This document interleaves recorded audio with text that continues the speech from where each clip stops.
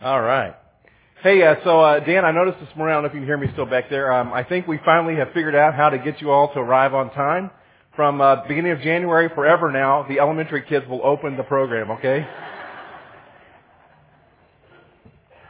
He will come for them. He won't come early for us. So we see how it is.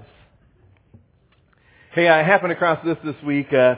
Somebody has made the supposition, and they might be right. They say they think Santa Claus has to be a woman. Now think about it. Here's what they're thinking. Christmas is a big, organized, warm, fuzzy, nurturing, social deal. I have a tough time, they write, believing a guy could pull that off. They might be right. Here's some of their reasoning. For starters, the vast majority of men don't even think about selecting a gift until Christmas Eve. At about 3 p.m. on Christmas Eve, we all show up at the store. And so if it was left to men to come up with gifts for everybody would probably have one of those rotating musical chia pets under the tree, still in a bag. Another problem with Santa, with a he Santa, would be getting there. First of all, there would be no reindeer, because they would all be dead, gutted, and strapped to the rear bumper of the sleigh. Even if there were if they did have reindeer, they would still have transportation problems, because he would inevitably get up there in the snow and the clouds and get lost, and he would never ask for directions. Yeah, that hits too close to home, doesn't it, for some of us? Just a couple other quickies. Some other reasons it couldn't be a man. Men can't pack a bag, which I resent that a little bit. Men would rather be caught dead than wearing red velvet. I would agree. It's even a bit of a stretch to wear a red shirt today for me. And men don't answer their mail, and I don't know how true that is. So anyway, hey, we have been, you're thinking, what does that have to do with anything? Really nothing, but it was really cute, wasn't it? So we have been, during this Christmas season, talking about an incredible invitation that God sent to every man, woman, and child who has or ever will live. It was an invitation that came in the form of a baby born in a manger. Jesus came to invite us into a relationship with God. And we have discovered along the way that the angels that day brought good news that wasn't just for a select group of people. The angels brought good news for all people, for everyone. We have also discovered that when God sent Jesus, He sent exactly what we needed. He sent a Savior. And that is exactly what we have needed. The story is found in Luke chapter 2, and we're going to be there again today. And so if you have your Bible and want to go ahead and start looking for that, Luke chapter 2. During the first couple of weeks, we have really focused in on the first 2/3 of this story.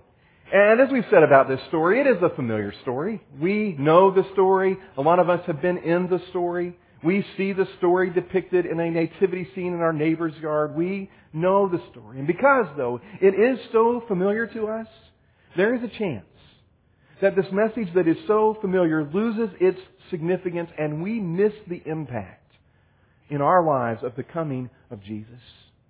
Today, I want to focus in on the last part of this story. Now, when you receive an invitation, be it online or in the mail, you have to make a choice how you're going to respond to that invitation, don't you? There are choices. There are several options usually. When you get that invitation, you could choose to just completely ignore it. But we all know that's pretty rude, isn't it? You could investigate further and try to find out more about why the invitation was sent to you. You can wait until the very last minute to make a decision about how to respond to the invitation. You can choose to say no, or you can choose to accept the invitation. Well, in the last part of this story, we see how Mary and the shepherds respond to the invitation of God. And I think their responses give us some insight about how we ought to respond to the invitation that God has given us. And I think also their response gives us some insight into some things we ought to consider as we approach this Christmas week. So look with me at Luke chapter 2. Now, we've read most of the first part of the story. The angels have told Mary, and she discovers she's pregnant, and they make their way to Bethlehem, and there is no place for them in the inn. And the angels appear to the shepherds and announce the amazing news of Jesus' arrival. And then in verse 15, here's how the story kind of wraps up.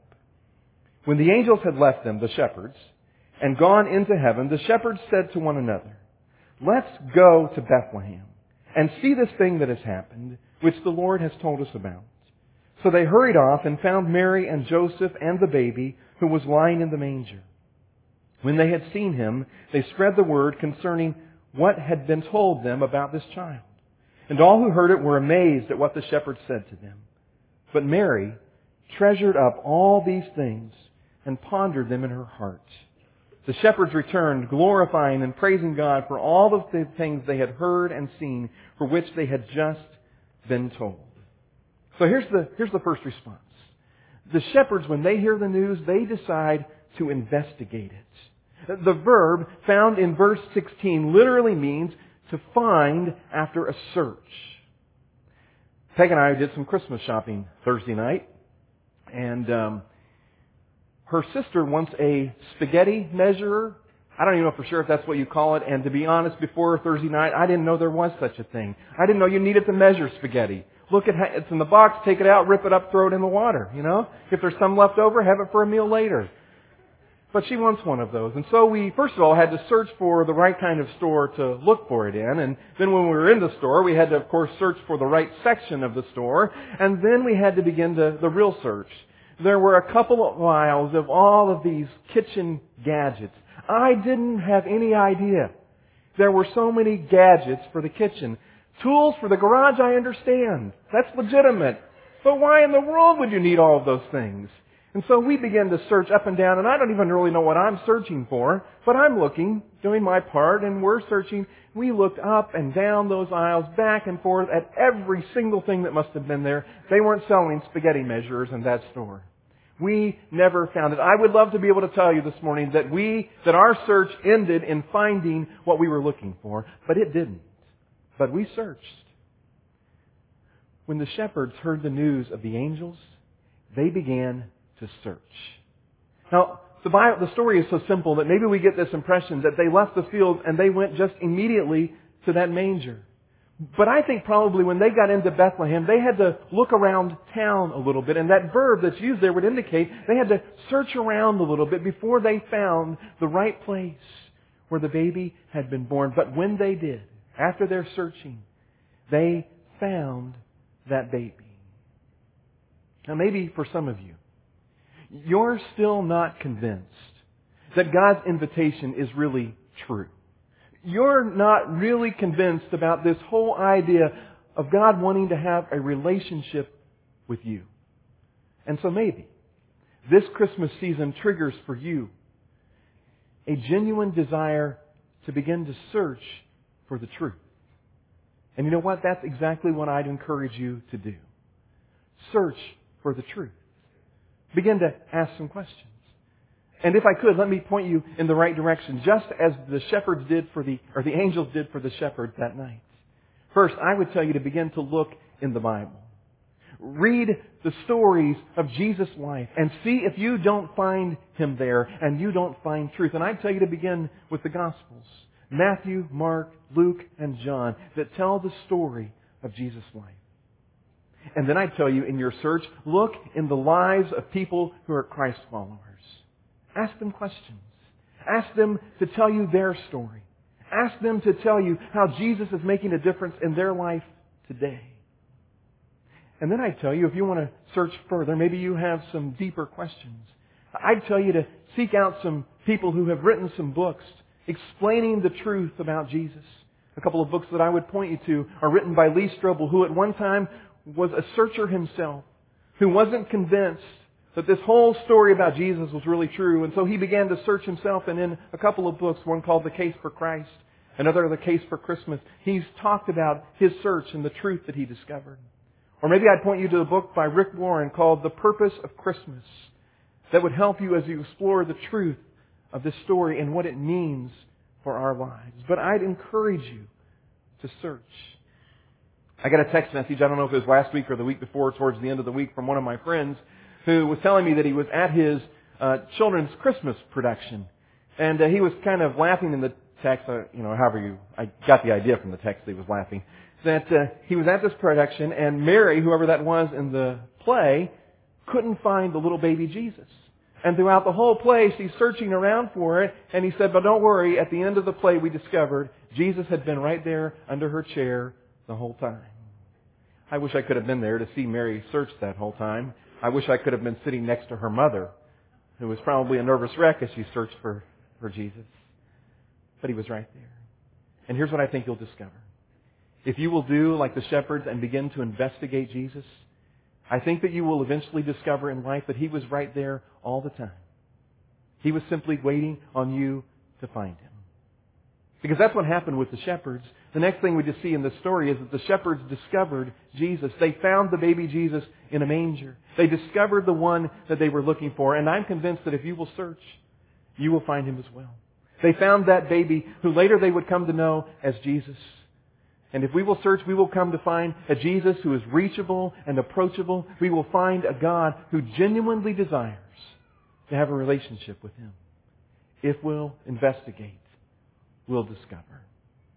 The next thing that I see in this story, the next reaction of the shepherds was to tell others. Did you catch that? When they experienced what had happened there, they went and told others. Now, it's striking to me that these shepherds, when they had come and experienced this, they didn't it doesn't seem to me that they pulled up a bale of straw and made themselves comfortable. They didn't camp out there for a long period of time. They saw and experienced, and then they went and they told. And maybe that's the response that Christmas ought to prompt in us. We see and experience the coming of Jesus, and then we go and we tell. I was in Wisconsin this week, which, by the way, December is not necessarily the wisest time to travel to Wisconsin. It never got out of the single digits while I was there. But I was there, just as a side note, interviewing a prospective candidate for our creative arts and worship position. And that, by the way, is moving along really well. And hopefully in the next 30 to 45 days, we'll wrap that whole process up. And I'm excited about that. But while I was there, somebody I was talking to said, Lambeau Field is only about 25 minutes away from here. And immediately I'm thinking, Lambeau Field? Oh, I'd love to drive up there and see Lambeau Field. I mean, if you're a football fan, that's kind of the mecca, isn't it, of pro football stadiums. And my boys and I, we kind of have this thing whenever we're in a town, we try to go by and see the college or pro stadiums and get a picture, and we're just trying to, mark those off our list of all the places we've been. And so I had meetings, though, one right after the other, and I thought about skipping out, but that didn't really seem wise since that was the whole purpose of the trip, so I didn't go. But you know what I would have done if I would have driven up to Lambeau Field? As soon as I would have gotten there and seen it, I would have picked up the phone and called my boys and said, guess where I'm at? I'm standing right here in the parking lot of Lambeau Field. You ought to see this. Because it would have been a big deal to me. And I would have wanted to share that experience with them. It doesn't get any bigger than a baby born in a manger. It doesn't get any bigger than the forgiveness of all of our sins. It doesn't get any bigger than God wrapping Himself in human flesh and coming to earth as a baby. It doesn't get any bigger than that. Why wouldn't we? After we have experienced Jesus in our lives, why wouldn't we want to tell others? It's interesting, the word used in verse 17 there, the verb that's used there, the word that's used there means to make known so that other people will understand. Isn't that interesting? To make known so that other people will understand. That's what the shepherds did. They went and told their story so that other people could understand. And the question for us is, if I'm going to share this story of Christmas, I need to do it in such a way that other people will understand. So how could I do that this week? How could you do that this week during Christmas? Let me suggest a few ideas that came to my mind, and probably you can come up with much better ideas on your own, but let me get the thought process starting. Here are some ways that I think you could share the story of Jesus in a way that people will understand this week. First, you ought to invite a friend to Christmas Eve service somewhere. And we don't have them here because we rent facilities, but find one somewhere and invite a friend who needs to hear about God's invitation and take them to Christmas Eve. Go serve a neighbor this week, but make sure that you tell them that you are doing it because God loves them. When your family gets together this week, why don't you make sure that the Christmas story of Luke 2 gets read sometime while you're together? While you're with your family this week, why don't you make sure that you look for opportunities to tell them what you've been learning about God's incredible invitation to every one of us. While you're with people this week, why don't you look for opportunities to tell your story about how you came to a relationship with Jesus and the incredible difference that Jesus is making in your life every day. Why don't you talk about what a difference it's made in your life to be part of a church like Crosspoint? Why don't you invite someone to come and join you at Crosspoint beginning in January? You come up with your own ideas, but you look for ways to tell others. You know, there's a familiar carol that we sing that is all about this part of the story, this simple part where we read that the shepherds went and told others. You've sung it before. Go tell it on a mountain. Over the hills and everywhere. Go tell it on the mountain. Our Jesus Christ is born. That would be an appropriate response to God's invitation. Well, next I noticed a response of Mary in verse 19. It says this about Mary. But Mary treasured up all of these things and pondered them in her heart. Mary, when she had this experience of God's invitation, she treasured it and pondered it. Now, think of all that Mary had experienced. An angel showing up one day and telling her that she is pregnant with the Messiah. Then Mary having to tell Joseph that news and the struggles that must have caused in their relationship and the doubt that it must have cut into their relationship. And then there were the looks and the comments of people in her neighborhood who didn't believe her story. And then there's that rugged trip to Bethlehem. And then the difficult delivery without any medication, ladies, in rugged conditions. And yet now, here is Mary, holding that precious baby in her arms. Did she think about the past? Did she treasure this boy? Did she wonder about the future? As she held that precious baby, did she know that someday the precious hands of that little baby would heal a blind man, would touch a leper in compassion? Did she know that her boy would someday teach thousands of people? Did she know that someday she would stand at the foot of a cross and watch as her boy died to pay for the sins of all mankind? I don't know if she realized all of that or not. But Mary treasured and she pondered. And could I encourage you this Christmas week to find some time to treasure and to ponder? To treasure God's incredible gift of Jesus. To treasure the immensity of His grace. To wonder at the depth of God's incredible love for you. Could I encourage you to find some time, and it will only happen if you're very intentional about it, to find some time this week to get alone somewhere and to take a few moments and to really treasure and ponder what God's invitation meant to your life. Don't let the rush of Christmas week sweep all the time away. Be intentional about making some time this week to treasure and to ponder what Jesus did for us by coming as a baby.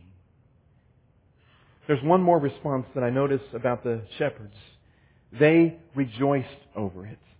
Listen to verse 20. The shepherds returned, glorifying and praising God for all of the things they had heard and seen, which were just as they had been told. You know what? In the days that followed these events, the shepherds returned to their lives and to their jobs. But they didn't return the same. They had been transformed by what they had experienced. And tomorrow, or after the holidays, we'll return to life and to our jobs. But I hope that we will return like the shepherds did, rejoicing, filled with joy, because we have been changed by a fresh perspective on the coming of God's invitation, on the coming of Jesus. You know, when I think about these shepherds, they went back to tending sheep.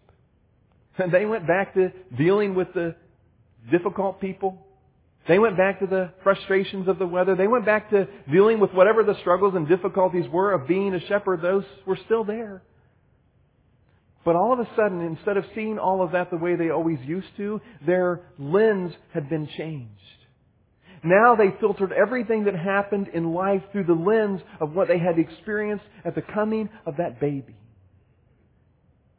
And could I encourage you that when we go back to work and back to life, that we would filter everything that happens in our lives through the lens of the difference that Jesus makes, that the difference of the coming of the baby makes in our lives. You know what? They returned to difficult people and difficult days. But they didn't let that rob them of their rejoicing and their joy. And that can be true for us. We will always have to deal with difficult days and difficult people and struggles along the way, but it doesn't have to rob us of our sense of rejoicing and our sense of joy. Because we have been changed by the baby who came in a manger. A mom named Candy tells about her daughter's Christmas play at a public school in Antelope, California, North Country Elementary School. She expected that it would be a very secular type program because they weren't allowed, of course, like schools around here, to celebrate Christmas anymore. It was the holidays. And so she was surprised when she got there for a dress rehearsal with a lot of other parents. They were all seated on the floor, and she noticed that her son's production was called Christmas Love. And she was surprised they could even use that word. And when it was her son's class's turn, they all stood up there, and they all had little cards that spelled out Christmas Love. And as each of them had their turn, they would turn over their letter of their card. And the C stood for something, and there was a line that went with that. And each of the children, turned their card over and spoke their lines until they got worked down the way to the word M in Christmas. And a poor little girl that was holding the letter M, instead of turning it over as an M, got it upside down, and it was a W.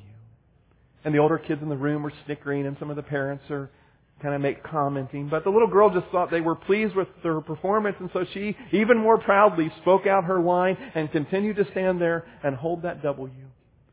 The mom said, it didn't really dawn on me until they had gone all the way through all the letters. And suddenly she read what was there, and it said, Christ was love. And she thought to herself, that really is the message of Christmas after all, isn't it? And it is, isn't it? See, that's what this season really is all about. Christ was, and He still is, love. He loves us enough to go to the cross for us. That's what we celebrate as we celebrate Christmas. God, I thank You for loving me and everyone in this room like that. God, I thank You that You loved us enough to send Jesus, who left the glory and the beauty and the wonder of heaven to come to earth and to be born in a manger. God, I thank You for that gift. And I pray, God, that as we approach this Christmas week and as we approach the days and the weeks that follow in our lives, we would be changed by a fresh perspective of what this is all about. And God, we would see life through the lens of that manger and of Your gift. God, would You help us all to get to the place in our lives where we say yes to Your incredible invitation, where we welcome into our lives the relationship with You. Thank You for the change that comes in that relationship.